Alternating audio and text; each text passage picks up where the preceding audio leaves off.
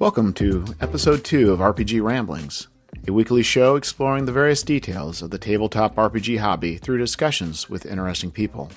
For this episode, Tim Shorts and Ben Lawrence are back, each providing additional insight to their success at producing RPG content. In the first segment, Ben discusses the creation of a zine through Old Tan Store.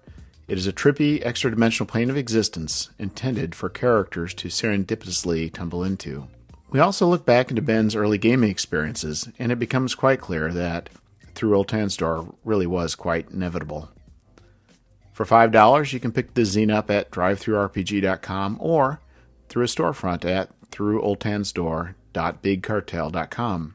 Tim Shorts gives us a deep dive into running the successful Kickstarter Hunters in Death, a hex crawl zine, and he also takes us through his journey of trying to fulfill those 600 orders. Hunters in Death is $5 at drivethrurpg.com. Both Ben and Tim are prolific writers, and their blogs are well worth reading. Links to those blogs, as well as contact information, is found in the show notes. Now, it is time to get rambling. Hi, glad to be here. Oh, it's great having you.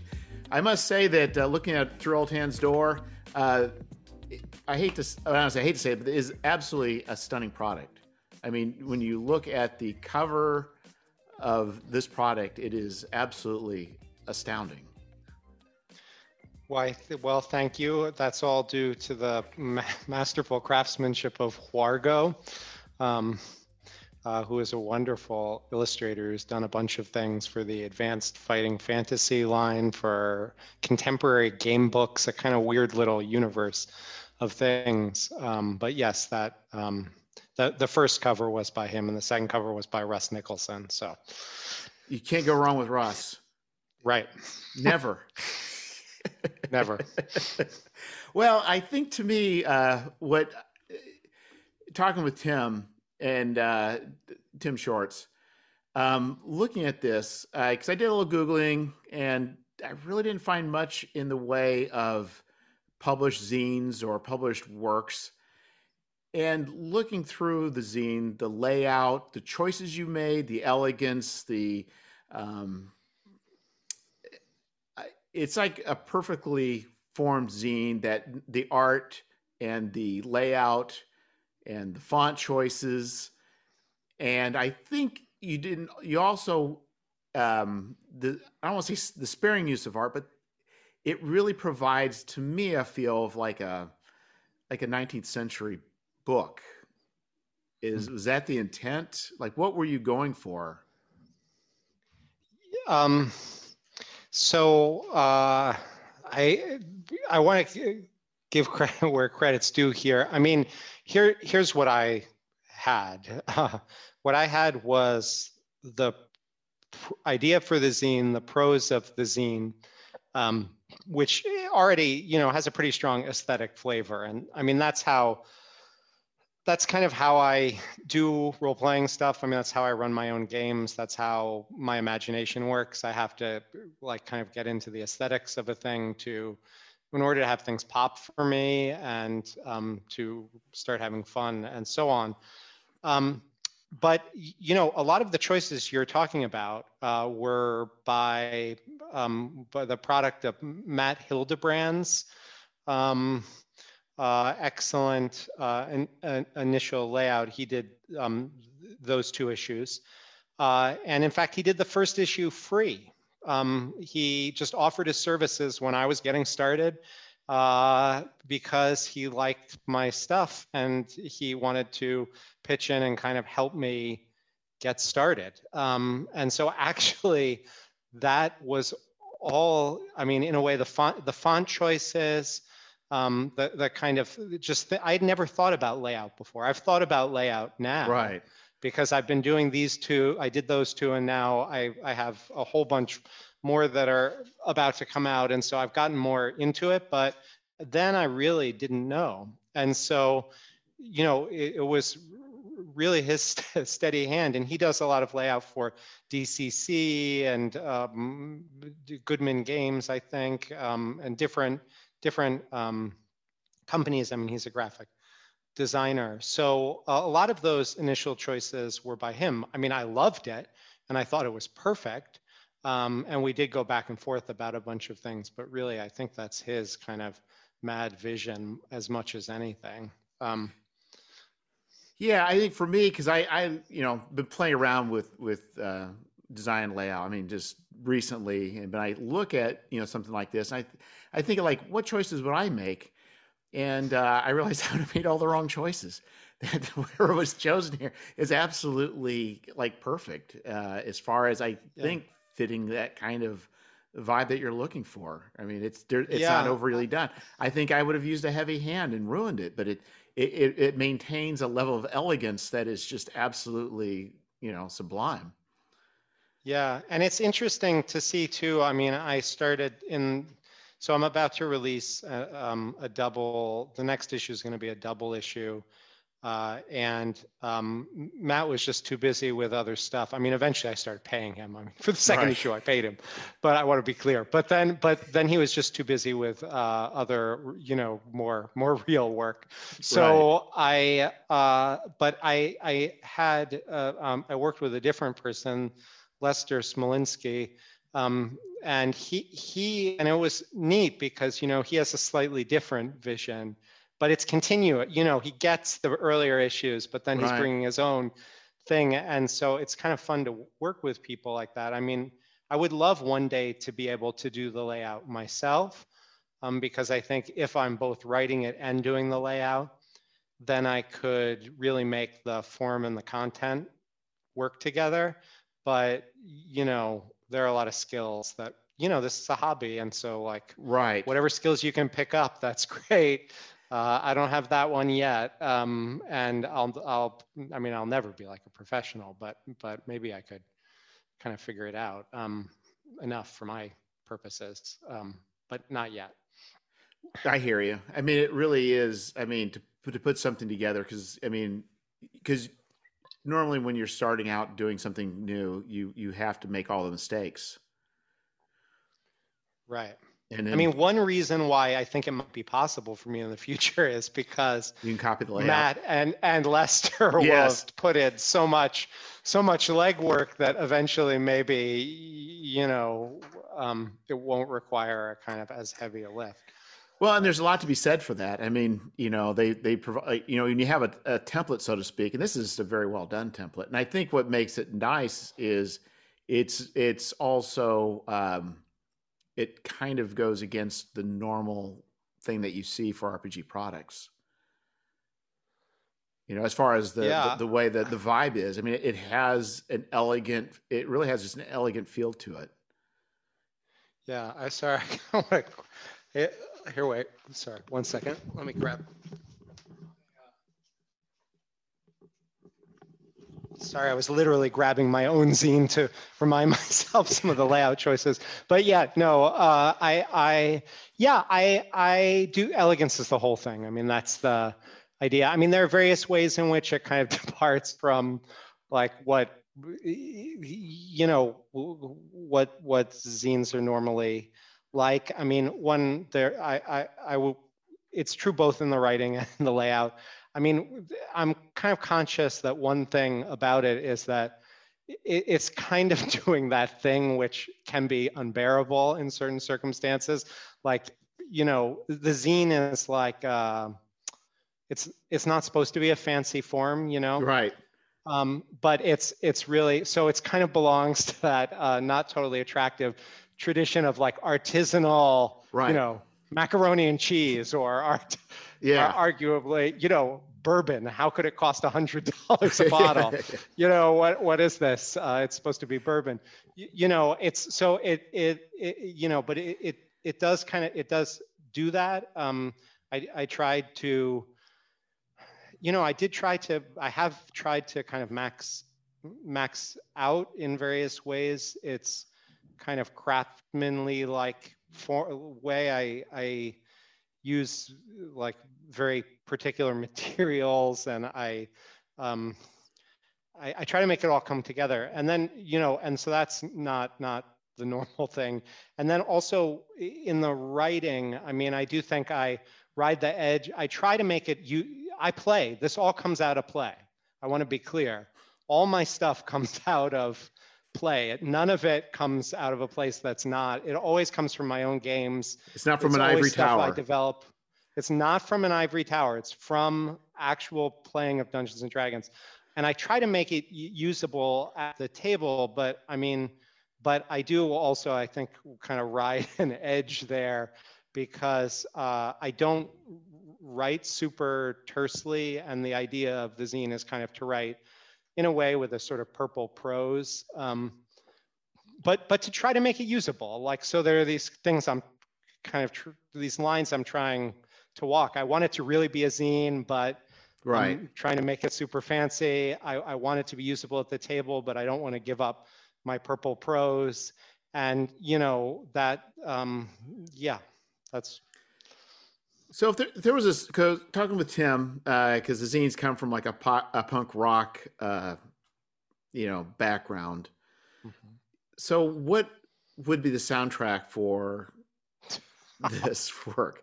Is it prog rock from the 70s? Yeah. Is it psychedelic rock from the 60s? Yeah.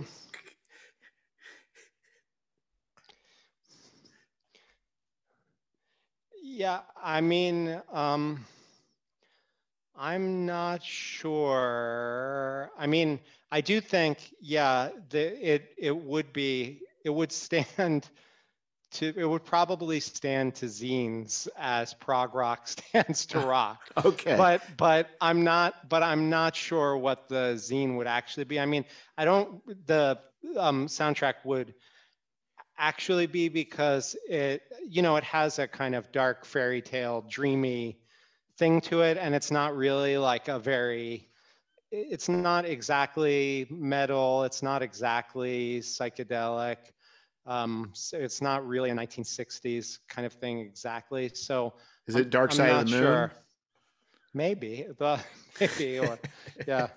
I mean, there'd be a little, yeah. It's a little David Bowie in there, maybe too. Oh, okay. I'm not sure. Yeah. So, what exactly? Probably should have done this first, but this is what we do, I guess. So, how would you summarize Through Old Town Store?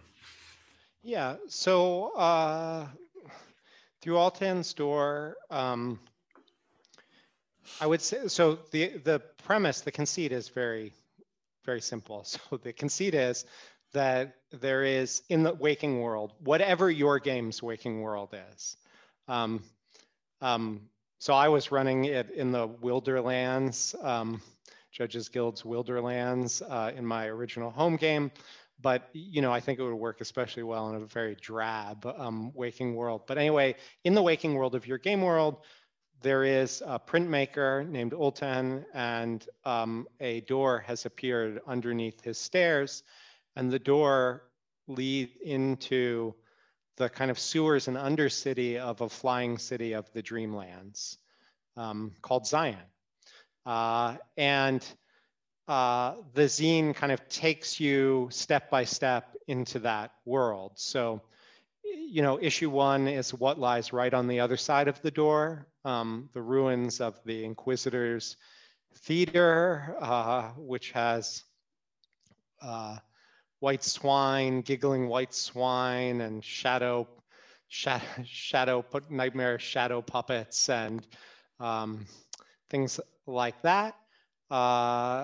Issue 2 kind of takes you down the Sewer River to another dungeon, the Catacombs of the Fleisch Guild, which are kind of a kind of actively maintained set of guild tombs for a very gory kind of guild.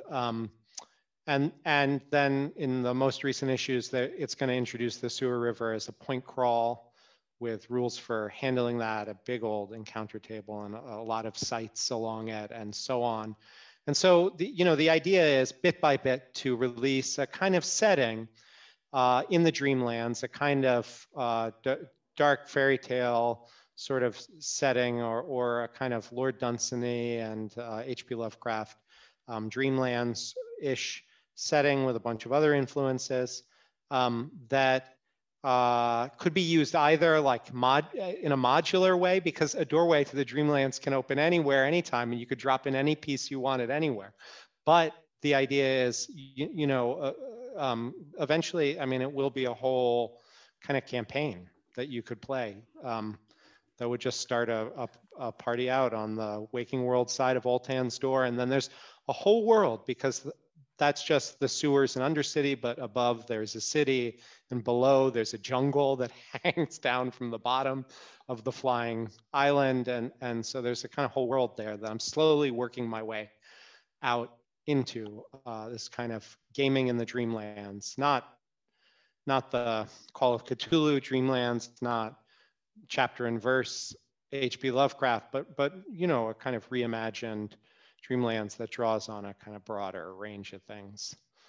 So what made you want to do this? I mean, what was the catalyst? Well, the catalyst is that, for about 4.5 years, for 4.5 years now, I've been running a campaign in the Dreamlands that now has 2 groups that are playing in it. It's been more intermittent than I would have liked recently, but there are 2 groups playing in it.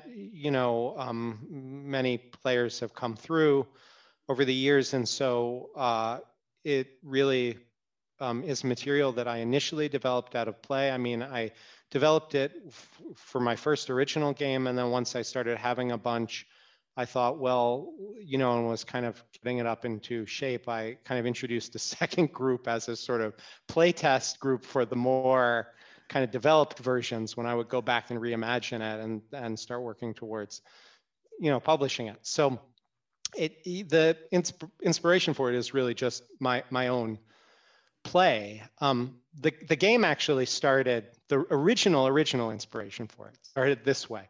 I was really, I mean, this is a good illustration of how things get started. I was playing a different game. I was running face-to-face players through Chris Kutalik's Slumbering Ursine Dunes. And I kind of made it metal. I had changed it. The Slavic thing wasn't going to work for the world I was in, and I added this kind of metal, heavy metal patina to it. And the idea was the Slumbering Ursine Dunes, like the veil of reality is wears thin there, and a lot of things bleed through.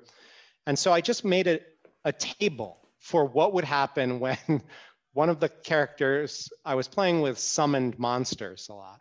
And so I just wanted a table of mishaps for when you summon a monster. Where could you tear a hole through to?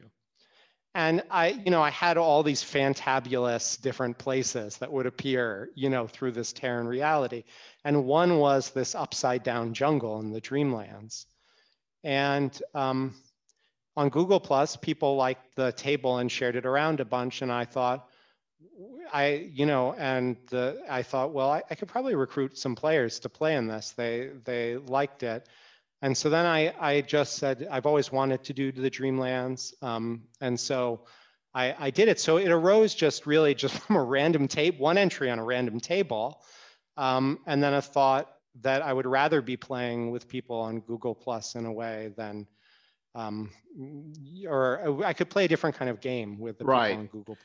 Right. That was more closer to what I was, less limited and more close to my actual gaming interests. And so I did that. I mean, a deeper answer, though, is that I've just been fascinated with the Dreamlands and dreams forever. As like a teenager, I read H.P. Lovecraft's Dreamlands books, which for me are the best H.P. Lovecraft by far.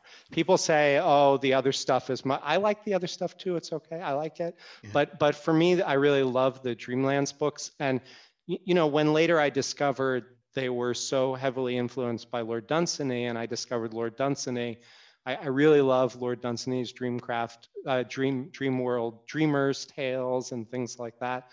But then also just in my own life, like I was kind of obsessed with dreams. Also, the first role-playing game I ever played was set in the Dreamlands in 5th grade as a player. And so from the very beginning, this kind of crazy Dreamlands that this like wild punk kid who was running it in 5th grade for us just kind of cooked up. And so like there were all these things. I used to have very vivid, long dreams that lucid dreams. And so there were, this idea that you could just walk through a door, and be somewhere that had that kind of magical, otherworldly feeling was just captivating me for personal reasons, basically. And then it all comes out of play. And I think the impulse to want to publish it is like kind of it's just, you have the stuff, you think you could make it even better, and then you share it with people because maybe they'll enjoy it too. But that's really what it is. So a long-running interest with the Dreamlands, one random table, and then a game that took off from there, and then coming out of a very long campaign, kind of finally getting pieces together. When you did your random table, because you wanted the random table to go to different places and not probably be limited to one thing, for the random table, did you just imagine like what would be the weirdest thing you could put characters through? Was that the kind of thing you were going for, or what? Exactly. I wanted the things that when the reality was torn, I wanted them each to be totally wild kind of worlds in a bottle. I mean, little pocket, right. Kind of like the pocket dimensions of, anyway, so that was the idea. And so I was kind of going for maximum evocative. And, I started thinking about each of the places. And was it to like keep players like off balance, not necessarily in a bad way, but were you trying to create places that would throw off their equilibrium and not understand like the laws of maybe not just physics, but like maybe just the normal social laws don't work, or what your expectations, is that the kind of thing you're going for? Yeah, I guess that, yes, I was going for that. I mean, yeah, definitely. I mean, for one thing, I want them to think that the Slumbering Ursine Dunes were already, not operating according to the normal rules. And so like the idea that you can just tear right through the fabric of reality unintentionally to like these other places was already like, that was supposed to make the Slumbering Ursine Dunes pop in a way. But then, that is the idea. I mean, in a way, that's the idea of the zine too, is like, you don't know what's on the other side of the door. And part of what's fun about introducing it in little pieces is that actually, you get to kind of pull the curtain further and further back to this, what's a really weird place. I mean, obviously, it's a flying city. There's like a three-dimensional upside down hex crawl through a jungle at the bottom. There's this kind of decadent city that has its own like politics, and you only get like echoes and glimpses of that in the sewers and Undercity. But that's that's the kind of figuring out what the hell is going on here is a large part of the fun, I think, like for the purposes of adapting and surviving, but also just because it's fun to figure out what's going on. So it sounds like this is not a short-term project, but something that's probably just going to keep growing and going. There's not going to be a point where you're going to say, I'm done. Yeah, I've thought about what it would be to be done, and who knows how, who knows how long these things. It's hard to make promises. Obviously, I would never be so foolish as to make a promise about this, but there's a lot more. So this next kind of double issue gets a chunk of the Undercity out, but there's another kind of big piece of it. There's probably a couple more issues in that. And then probably I'll go down into the White Jungle. And I think probably something on the order of like maybe something like 16 issues, with a bunch of those being maybe kind of double issues, might get most of it there. But that's like, that's, if you want to describe a city, an entire city, that's, like a kind of a huge kind of decayed metropolis, and you want to do a kind of 4-level hex crawl, 3D hex crawl, and then you want to do a kind of undercity, that's a lot. That's a lot of stuff. And I would like to present it all. I might stop at some point doing it in zine form and start doing it in more, like, I don't know, hardcovers or box sets or something. So but you're that's talking all about vaporware. That's yeah. But you're talking about like you'll stop with the zines and then you'll do new product as books? Yeah, I'm not sure. I mean, I think probably the first thing to do is to consolidate things that came out of the zine. So I think the natural thing would be like kind of finish the Sewers and Undercity and then do a kind of collected sort of thing that represents the material just as one unified thing. So probably I'll do that. That's pretty far off. That's would be a couple of years at the snail's pace I work. So, who knows? But yeah, and I might keep doing them side by side. I might keep publishing the zine and do some collections.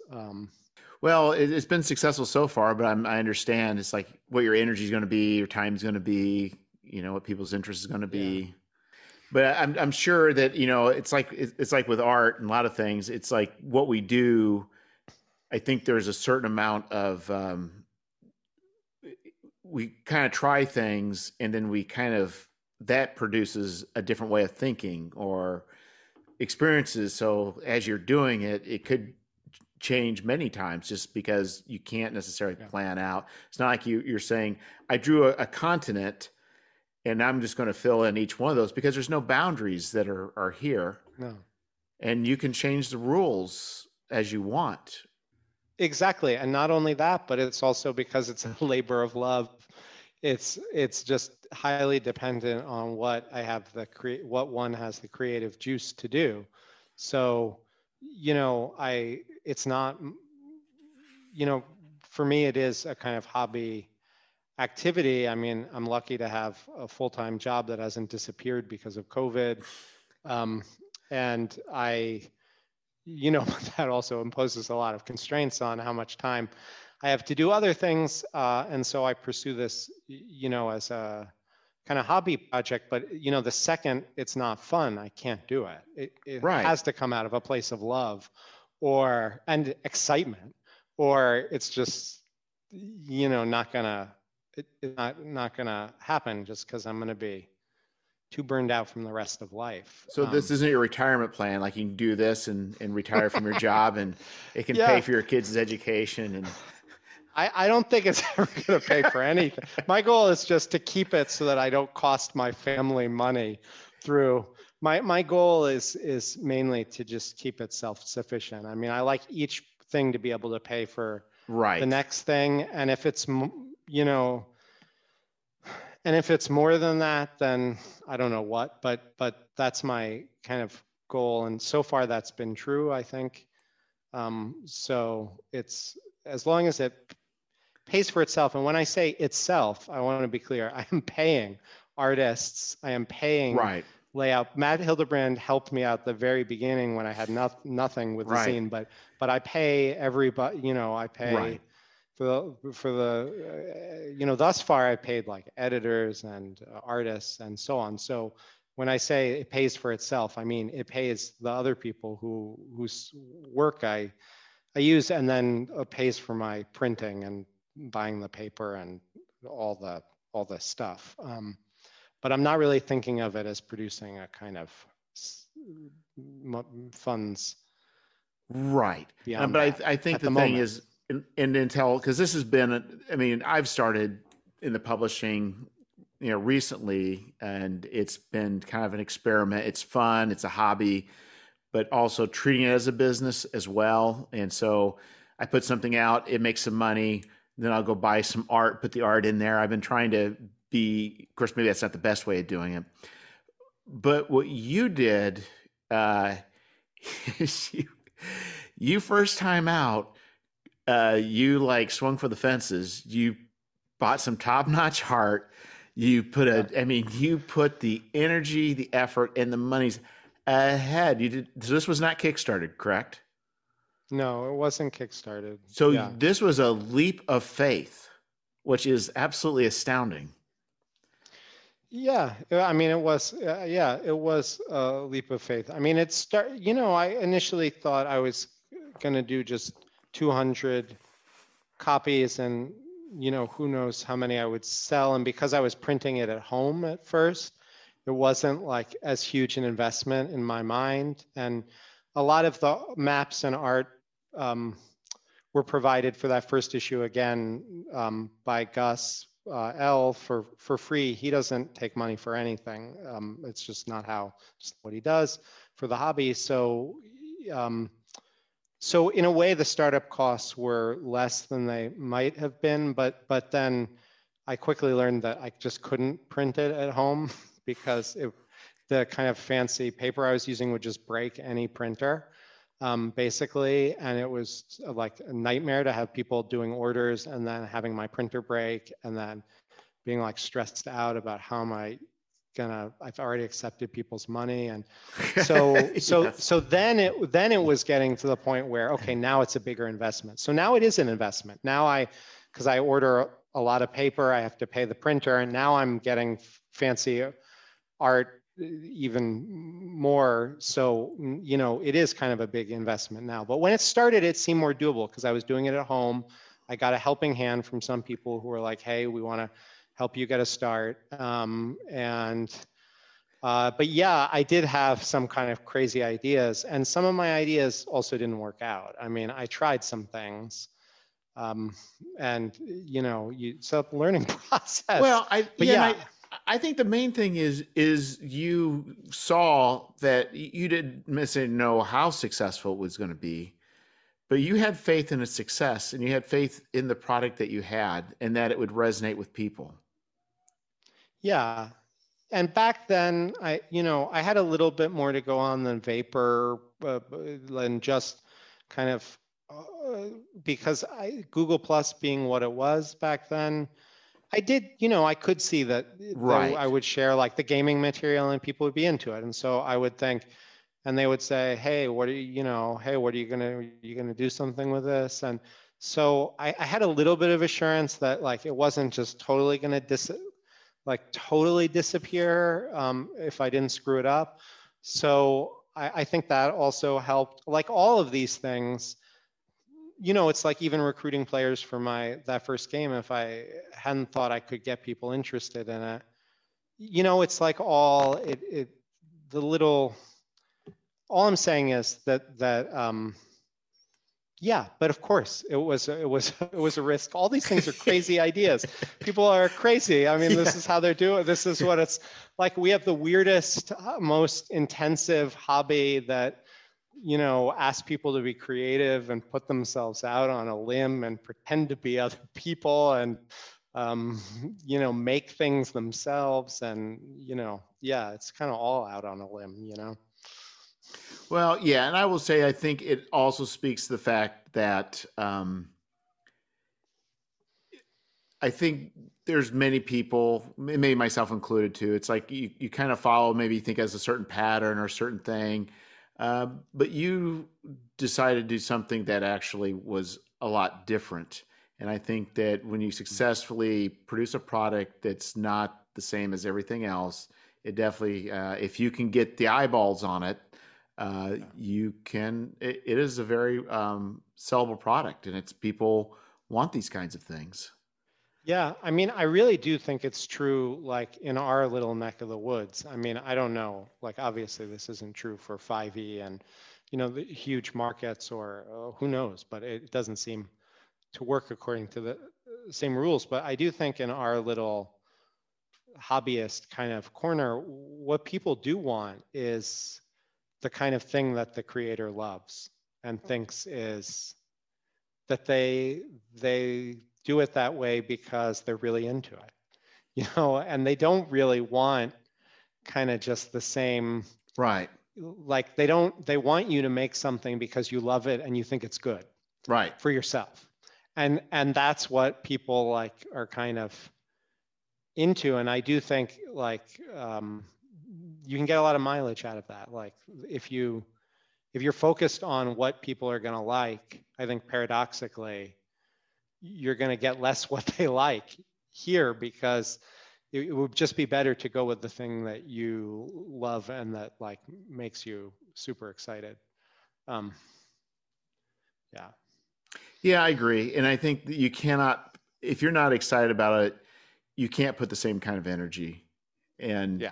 it just isn't going to be there. Yeah, So, for sure. well, anyway, I think we're brushing up against the time space continuum, Ben.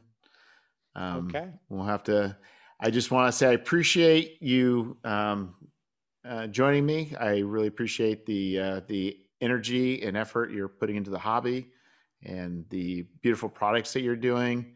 And I think with art, I think it inspires other people, which in turn inspires other people, and maybe even comes back to the people who originated it. And I think you're doing a wonderful thing by producing a marvelous, a unique. Well, maybe unique's not the right word, but but it definitely the hobby needs, I think, being stretched in different ways that it normally doesn't. Well, thank you. That's very nice of you to say. It's been wonderful to talk to you. I hope we can talk again. Yeah. We will talk soon. It is time for a deep dive.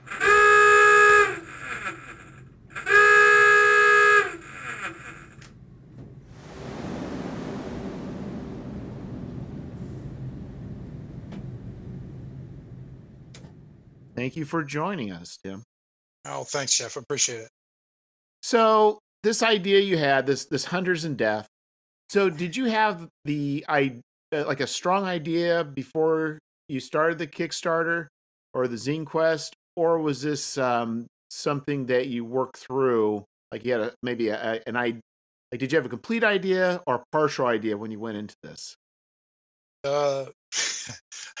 My answer is yes. Okay. Hunters in Death is based in a campaign world I've been running for a couple years. And I have a Patreon where I kind of do like these micro adventures, and that's where I kind of base them out of this Kilmore Forest. And I had this idea, like, I don't know, even before I had the creation of Kilmore Forest, of doing this Hunters in Death. I even bought these boxes, these manuscript boxes.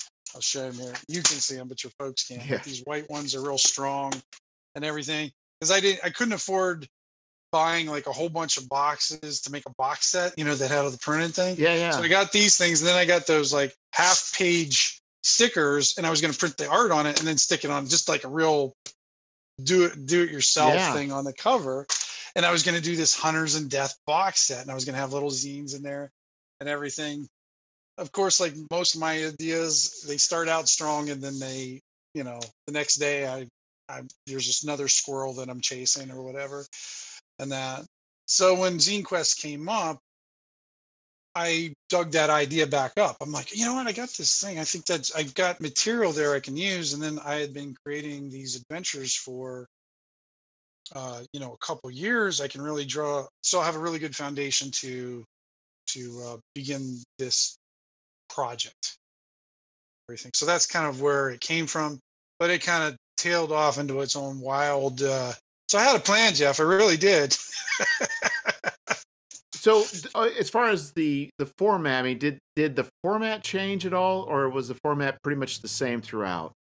The formatting changed somewhat, because are you talking about like the So I think it's like 28 pages as far as interior pages plus a cover. It's 30. Well, that was gonna be 28 pages, but now it's 30. So I added another page in there, and I could have probably added another 8 more pages in it too, because I had written more than I needed, but I didn't realize how big it got.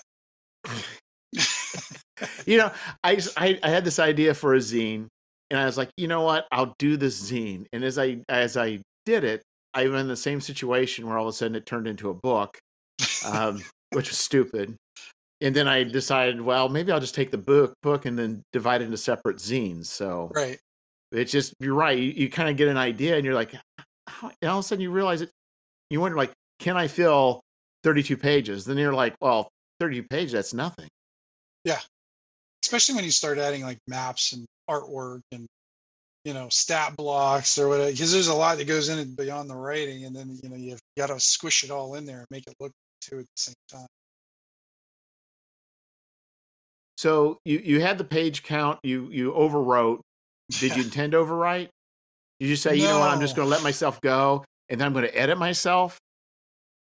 Well, the idea originally, Jeff, was going to just be like a kind of like a, a small hex crawl, very tiny, small one. But then what ended up happening is I started getting ideas for different adventures, but I also needed to build a foundation for the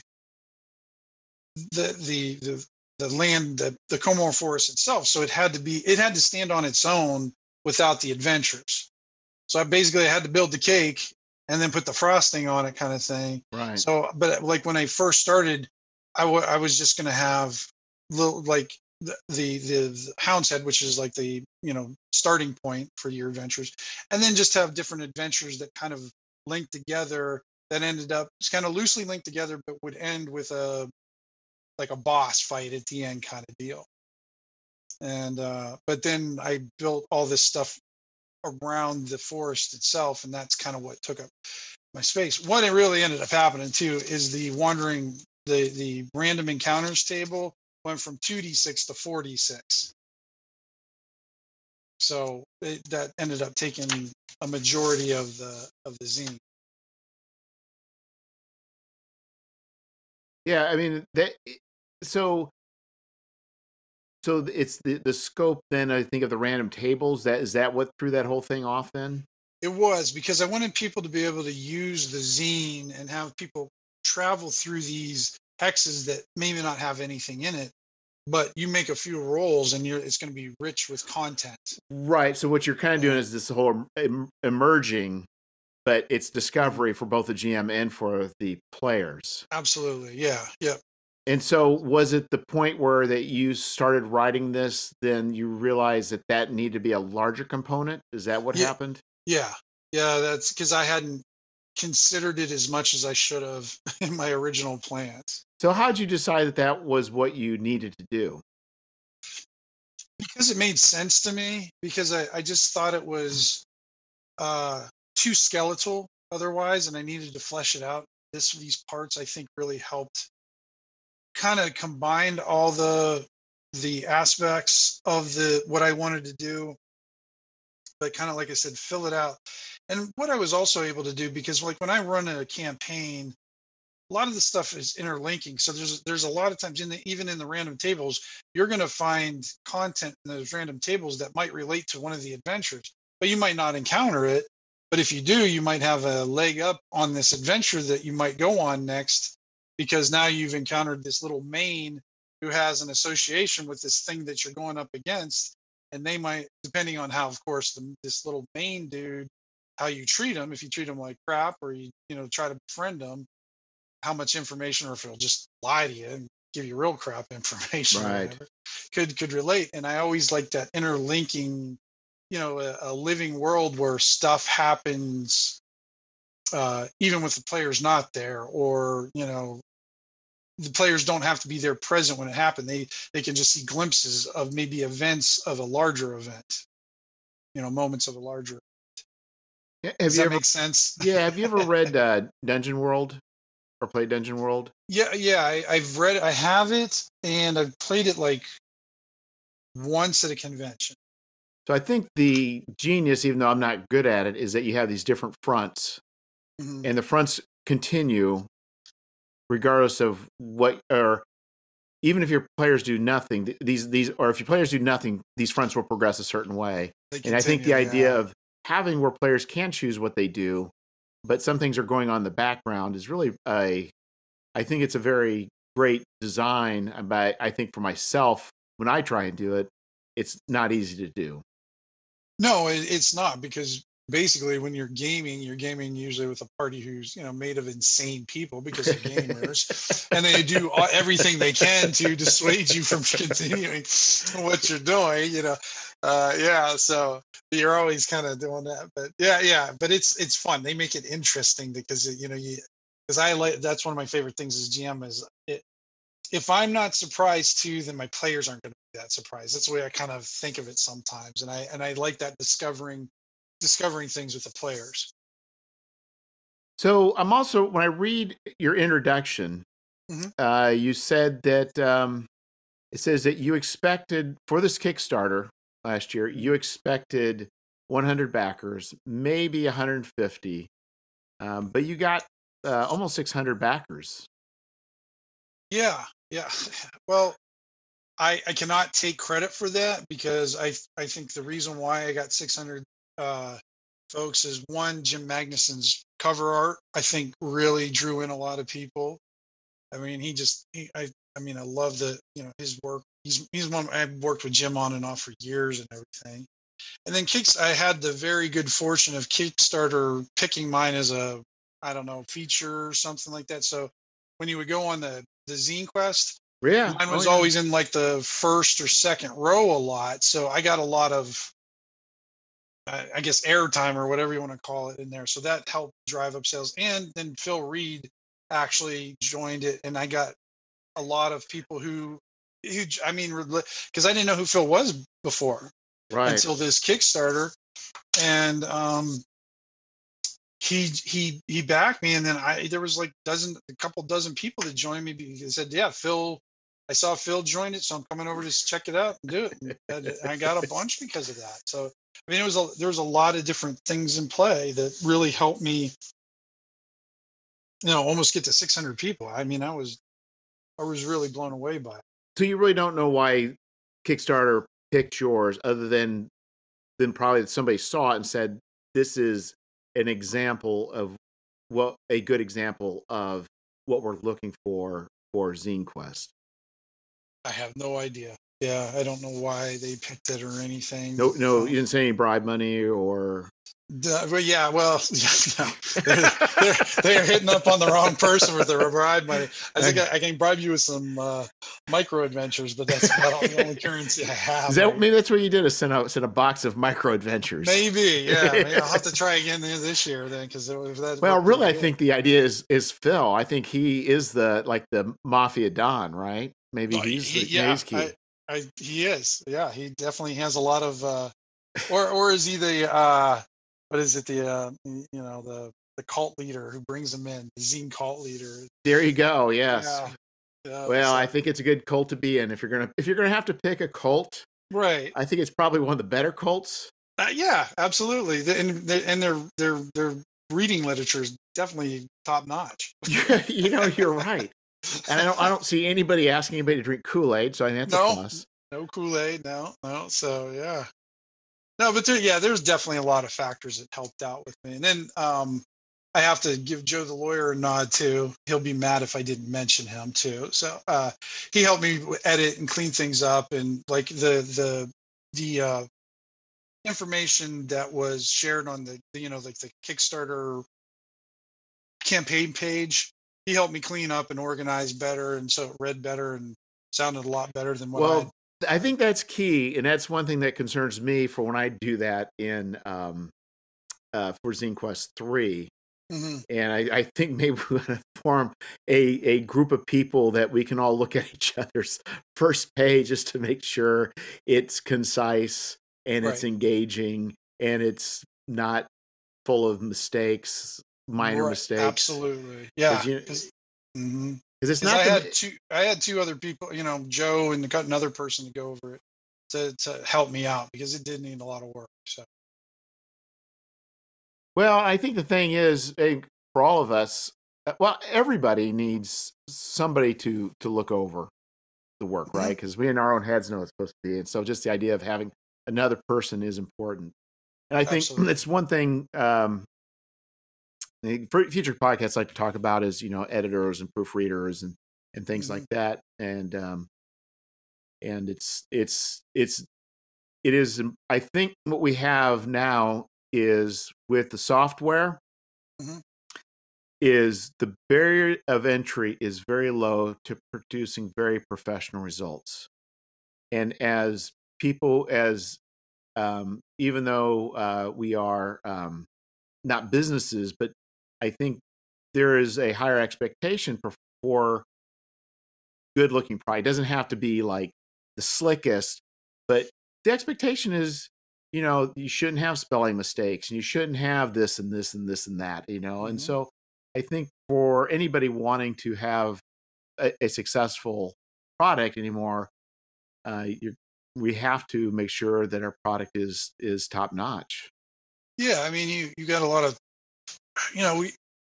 gaming industry in general, I think, has a pretty high level of education of participants. So you're not you got quite a few educated people out there that can pick stuff apart. And I just forgot what my point was going to be here, but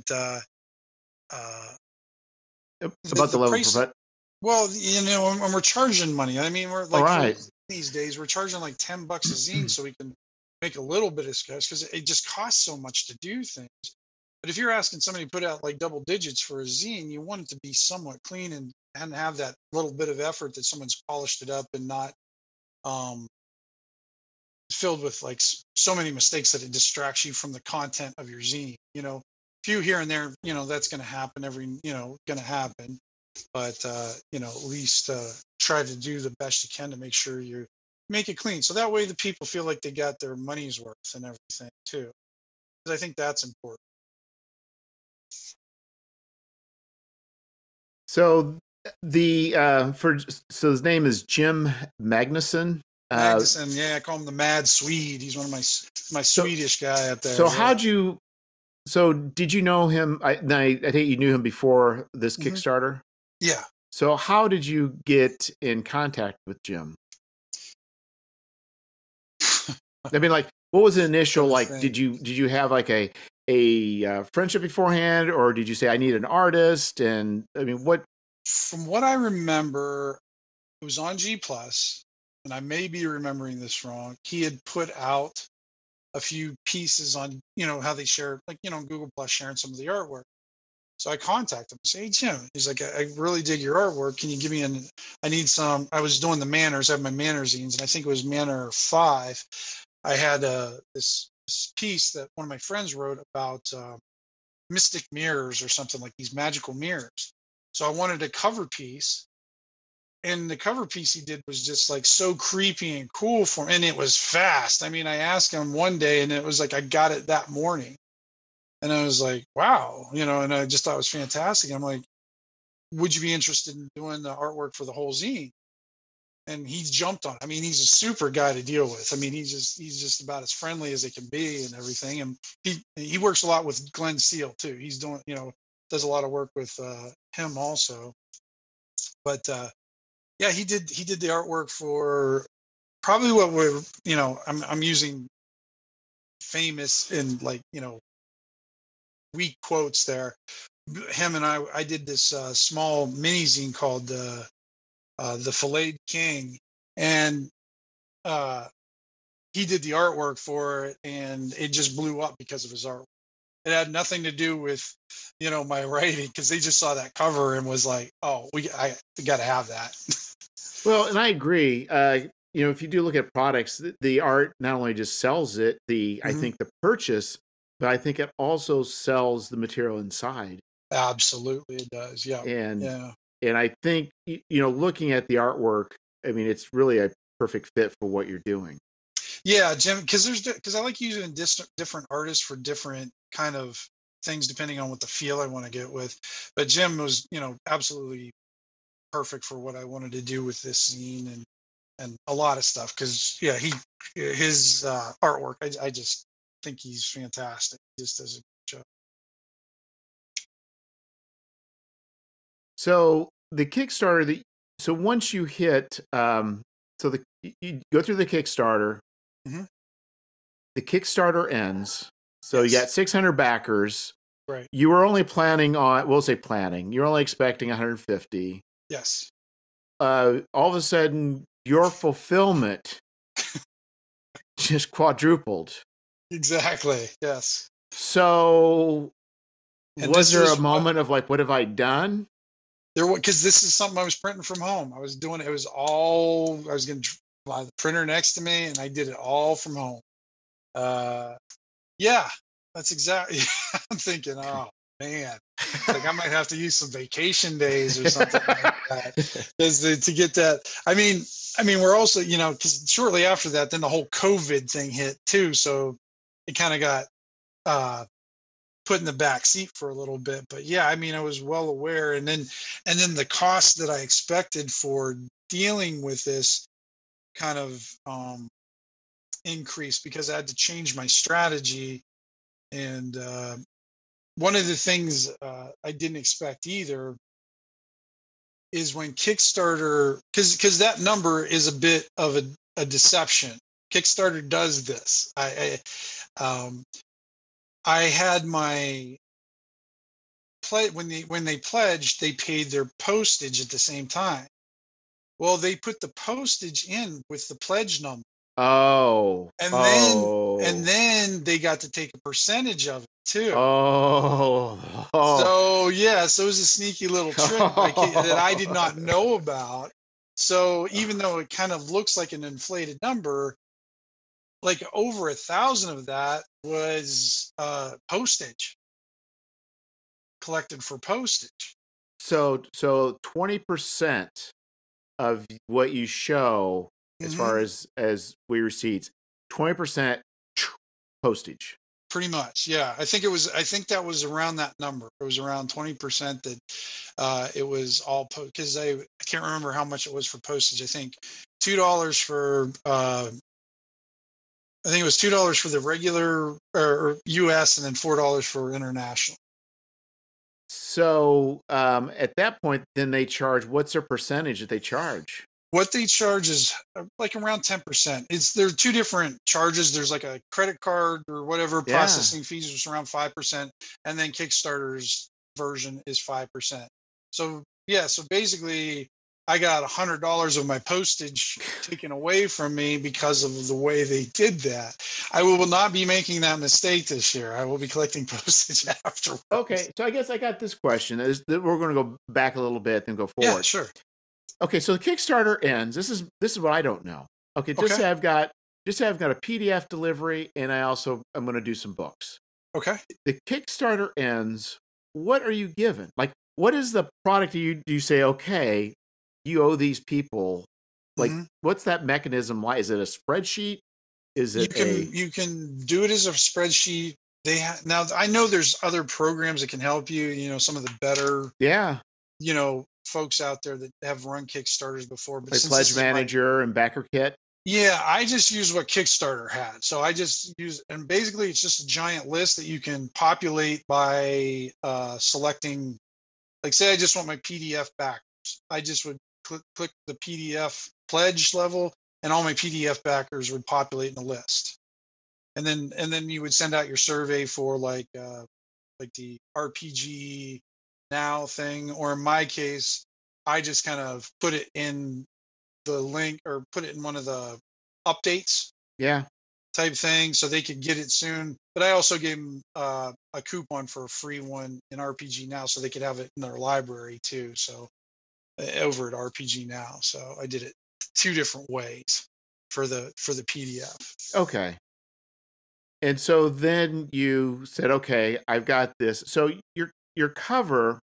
So you did this on a printer, but your cover has a that's the word I'm looking for. The yellow, it's like aged yellow paper. I can't say the right word, but it's splotchy yellow. Right. So did you buy paper to kind of look like that, and then you print it over the top of it, or okay? That's exactly what I did. Yeah, because it's called gold parchment or something like that. I got, and it was because I wanted to have, like you said, like kind of like a kind of a splotchy or kind of aged looking parchment look to it. And that what I was actually really looking for was this old construction paper that used to be kind of this yellowish color, but it had this, it wasn't as firm as cardstock, but it had this kind of thick, but kind of, I don't know, almost like old map feel to it that I was looking for, but I couldn't find that. They stopped making it. They started making this other, like, newsprint is basically what ended up, the newsprint paper is what got replaced with it. I didn't want newsprint. I wanted the old stuff that they used to have. Right. So so how much did you have, like, in paper costs? Oh gosh. Okay. So my remember I said it's printing at home. I had a lot of problems with my printer, and I was using MS Publisher, publishing off of that. Wow. MS Publisher was very difficult to print off of. And I wasn't smart enough. My wife was smart enough. I wasn't smart enough to save it on a PDF, so it would be more consistent. Because what would happen in Publisher, when I would print stuff, elements would disappear all of a sudden. And there would be no rhyme or reason to it. All of a sudden, it would print like 10 of them really good, and then on the 11th one, all of a sudden, it would be Hunter in death. It's like they make my S disappear. So I can't tell you how I probably threw away hundreds of dollars with mistakes and papers and stuff. I mean, it was really aggravating at one point because it just seemed like every time I print something, I would have to redo it. So what we did is we changed the strategy on how we were doing it. Instead of trying to print out the zine as a whole, one zine as a whole, I just started printing them out one page at a time and then assembling them. So that way, if there was a mistake, I only lost one page instead of having a zine with missing stuff. Right. So again, my wife came up with that, not me. So I guess the question would be: are you planning on running or doing any products for ZineQuest 3? Yeah, I think I am. I think I will. So I will not be printing it at home. Okay, that was the question. I will not be doing that again. No. I'm going to explore the new world of what is it? Mixam. Okay. Yes. I think the idea that in fact, I'm going to try, and I reached out via their forum to see if I can get an interview one of their people. Oh, great. That'd be fantastic. Well, because there's so many options with paperweight and coatings. And I was like, I don't know. I mean, you can get the samples, but it's like, and the other thing is with paperweight, it's like we're stapling these things together saddle stitch, where your paperweight is going to cause that to squeeze. Have more squeeze out, I guess I'll call it, for lack of a better word. And the more squeeze out you have, the more material you're going to be trimming off. So your margins are going to be jacked up if you go too thick.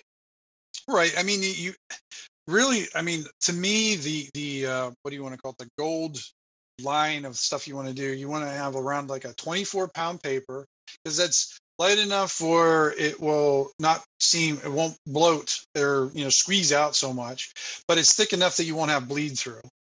And then 24 pages is about what fits really nicely into a zine on that. You might have a little bit bunch, but you wouldn't have to trim shit at that point. Right. That seems like to be like the magic thing there.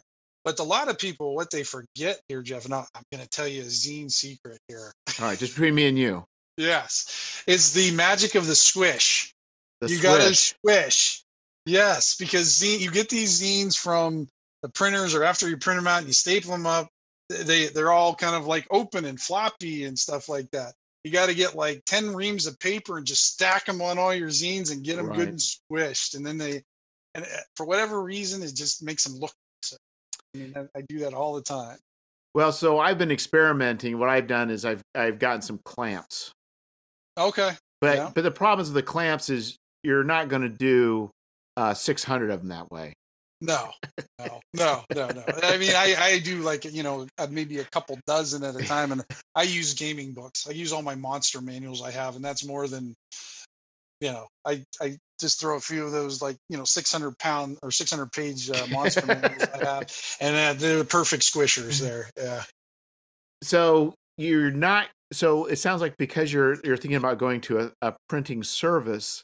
Yes. You're not going to go just take paper to go and get it Xeroxed at Tip or whatever. No. I want to go because I've seen the quality of Mixam, and I think it's really good. And I was kind of doing the cost, and it actually cost me almost double to print it at home than it did if I would have just went to Mixam. And part of that is because I screwed up so much and had so many mistakes. Well, and I think the other thing too is there's a cost that you don't know going in, but it's time and aggravation. Well, there was a lot of that. So you got a demanding job, right? You come home, you're under, well, I won't say guilt, but you're under pressure to start printing stuff out. Absolutely, yeah. And then the S's don't print. Right. That's exact for no reason. Yeah. It was just no reason. Yeah, and then it would make different pieces of art randomly disappear too. Yeah. So, and It's then the just like, problem is it's not, you why? can't sell that as a feature, no matter how good a salesman you are. That's not, Right. you can't just say, you know, Yes. if you're missing an S, that's actually a special one. You Right. send me Yeah. that, I'll give you a coupon for whatever. No, it's like, Oh yeah, yeah, I know. I was trying to rationalize something out of it, and I'm like, no, I spent all this time rewriting and getting the artwork, and I was like, I want everyone to be as precise and as I possibly can get it. So yeah, so I threw away a lot. well, I think for those of us, I mean, unless you are young and have an inordinate amount of time and patience and enjoy frustration, uh, it's probably best just to figure out the cost of a service that can provide you, especially if you're probably, I would imagine anything under 100 is probably not a big deal, but boy, when you start hitting 600, that's an enormous amount. Yeah, well, that's why you do Kickstarter, so you can get that little bit of Yeah, and money your amount. printer, how'd Yeah. your printer hold up through it all? Oh, I mean, the printer's. I mean, I can do small batches, and it does, does fine now. But I've changed the way I print stuff too. I stopped printing off of the program and started printing off PDFs. There's no drop of elements on a PDF, so it's my waste is reduced considerably. Yeah. There's only much scratch paper that you can have. That's my Right. problem. Yeah, It's like, oh, well, it's like, exactly. do you need this? Like, no, there's all sorts of stuff. It's failed print experiments. Right. Yeah. Exactly. Yep. Okay, Tim, it looks like we are hitting the wall of the time space continuum again. Hmm. And I will say that Hunters in Death is a beautiful book.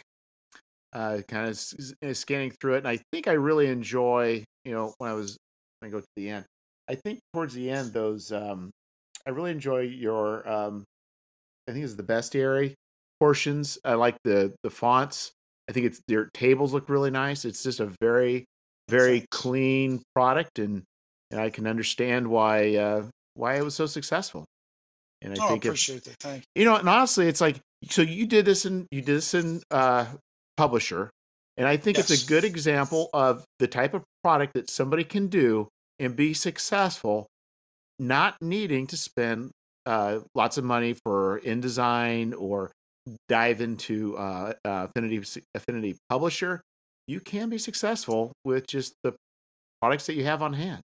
Yeah. I mean I didn't really have a choice because that's the only one I know how to use. Although I Yeah. do have Affinity now, and I've been playing with that, but I definitely Publisher because I've used it for so long is what I'm used to, and I'll squeeze every little ounce of.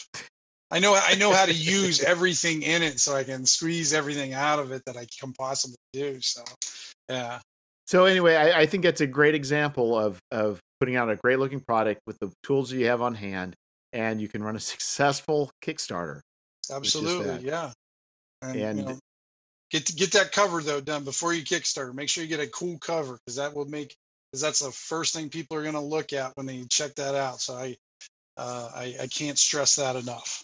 Cool cover will definitely go along with this. well, thanks again, Tim, and until next time, take care. Yeah, thank you, Jeff. I appreciate Yeah. it. All right, bye. Well, thanks, Jeff. I appreciate taking the time to interview and everything. Yeah, it was a lot of fun. Yeah, good. I'm glad. So I'm your guinea pig for this one then. Yeah, so what I'm going to do is I'm going to take the first Hmm. one we did, and then I'm going to then take Ben's second one, put it on top of your first one. Gotcha. And then what I'll do is I'll start piggybacking, so then people will be Hmm. over a couple different episodes. Very cool. Good. So you're gonna have like two an episode then? Yeah, my goal is, my initial thought, it may change, but my initial Sure. thought was to kind of have a general talk about somebody, and then another one where it's more of a deeper dive on a subject, Gotcha. Okay. That's interesting. Good. and then maybe some of them just really get into the weeds on some of these. Oh yeah. If Yeah. we As really want to as get, Eric calls it, he calls it a hex crawl. When you're yeah. doing your So if we want to interviews. get into deep into dice mechanics or whatever, that's possible. But I just know I don't want a whole episode of dice mechanics. That's understandable. I do, but I don't think anybody else really does. Gotcha. All right. Yeah. It's kind of like with the Hex talk, Jace. They did all the different way doing random tables. Right. That was a really good series of episodes. Yeah, it was. I thought it was probably their best work. I mean, and then Jose's freaking hilarious. Anyways, he cracks me. Yeah, no, I thought it was probably the most helpful or informative one in a lot of ways because I kind of go with what they're because I always love to have instead of a linear wandering table, I like the probability so I can put like the rare or unique ones on the ends and have the more common ones in the middle to kind of I don't know. I think it's more real that way, or it works better for what I want to do. So yeah, and I think it's just so many different fun and logical ways to approach depending what you want out of it. Absolutely, yeah. And I think what they did was definitely just go to show all the different options, or not all the different options. But anyway, well, I better go. Yeah, I got Ben. Yes. All right. Well, please tell Ben I said hello and good luck with your show. I look forward to it. Hey, thank you very much. You're welcome, Jeff. Take care, man. Thank you for listening to RPG Ramblings. I am Jeff Jones, and I can be reached at I_am_Jeffrey at Twitter. And I also started an RPG Ramblings Facebook group. Until next week, take care, my friends.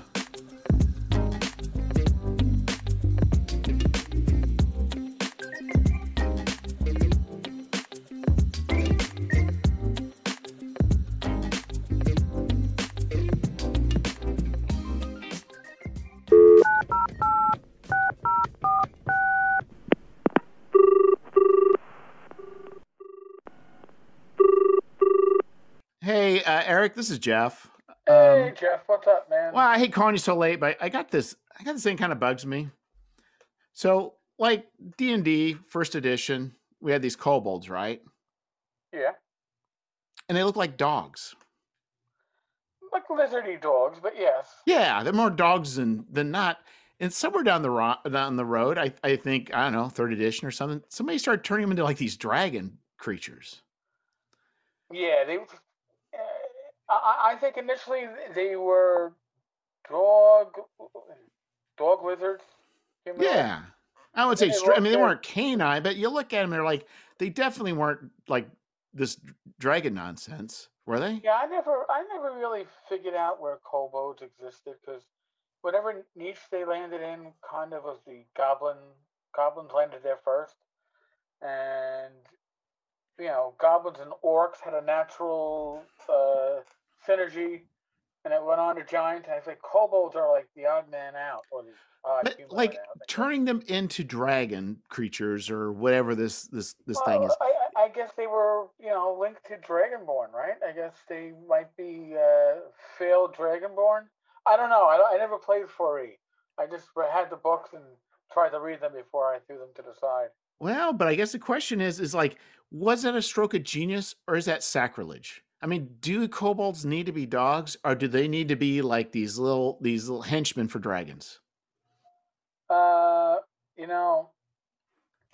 To be honest, kobolds have never been a real part of any of my campaigns. I've used them, and since they always went yap yap yap, I guess you kind of can infer they were dog-like in their speech at the very least. But sacrilege, no. Does it have any real meaning? No. It's not like you're changing one of the core humanoids. If you did what Pathfinder did, Pytho made goblins into more goblin-like creatures that were almost comical in appearance. Yeah. That was not that was people noticed that. Orcs. You make a major change on orcs, people will notice it. Kobolds, I don't think anybody noticed. Well, do you think that was just an epic fail with Gygax? Like, should he have actually made him like dragon henchmen, like the dragons of the Mafia Dawn? And he sends out these flunkies, and they go out doing this business, and they, come up to your characters, and you got an offer you can't refuse. that kind of stuff. Would that have made them better? Would you have used them more if they just actually had more narrative bite, so to speak? No pun intended. I don't think Gygax was worried about narrative bite. I mean, no, he wasn't, was he? He was brought up in wargaming, so campaigns evolved as they did, and there's the idea of an ongoing campaign and the fantasy role playing. That was part of the evolution. So, playing out Dragon Henchmen. Come on, dragons were meant to destroy the party, and if somehow you got lucky, and probably to defeat the dragon, if you drove them off, you got access to their horde and whatever you could pull away. But you probably weren't going to be killing any dragons with. So you're saying if they were dragon henchmen, if they were like the underlings of this greater like force, you wouldn't have found it like any more enticing to use kobolds. You wouldn't have said, you know what, maybe they're doing heists and they invite your characters in to do a heist, or they're gonna like pull off a robbery. None of that kind of stuff. You know, it could have been something that might have been specific to a campaign world. And okay. I think that could definitely, just like they changed halflings into Kender in Dragonlance, I could see a tweak like that certainly working. But for the core race, I hate to say it, and if you're a kobold lover, you're going to hate when I say this, but take them or leave them. If you remove them from the game totally, I don't think anybody would blink. Oh, I'm sure somebody out there is sad, but I love my kobolds. Get off my kobold lawn. Okay, yeah. So I think we just determined that kobolds really just don't matter, and that they were just they're insignificant. Okay, they have less hit points than goblins. They do. They're D4. But goblins were D6, orcs were D8. Or goblins were D6 plus 1, whatever it was. Kobolds are half an orc at best. Okay. All right. Well, thank you. I think that kind of helps. You know, maybe I'm realizing that maybe that's really not such a burning issue after all. And maybe I just need to calm down about it. You do know what Utami called, right? Yeah, it probably wasn't a burning issue. All right. Well, I'm going to turn back over right now. So. All right. Well, thank you. Talk to you later. Yep. Bye.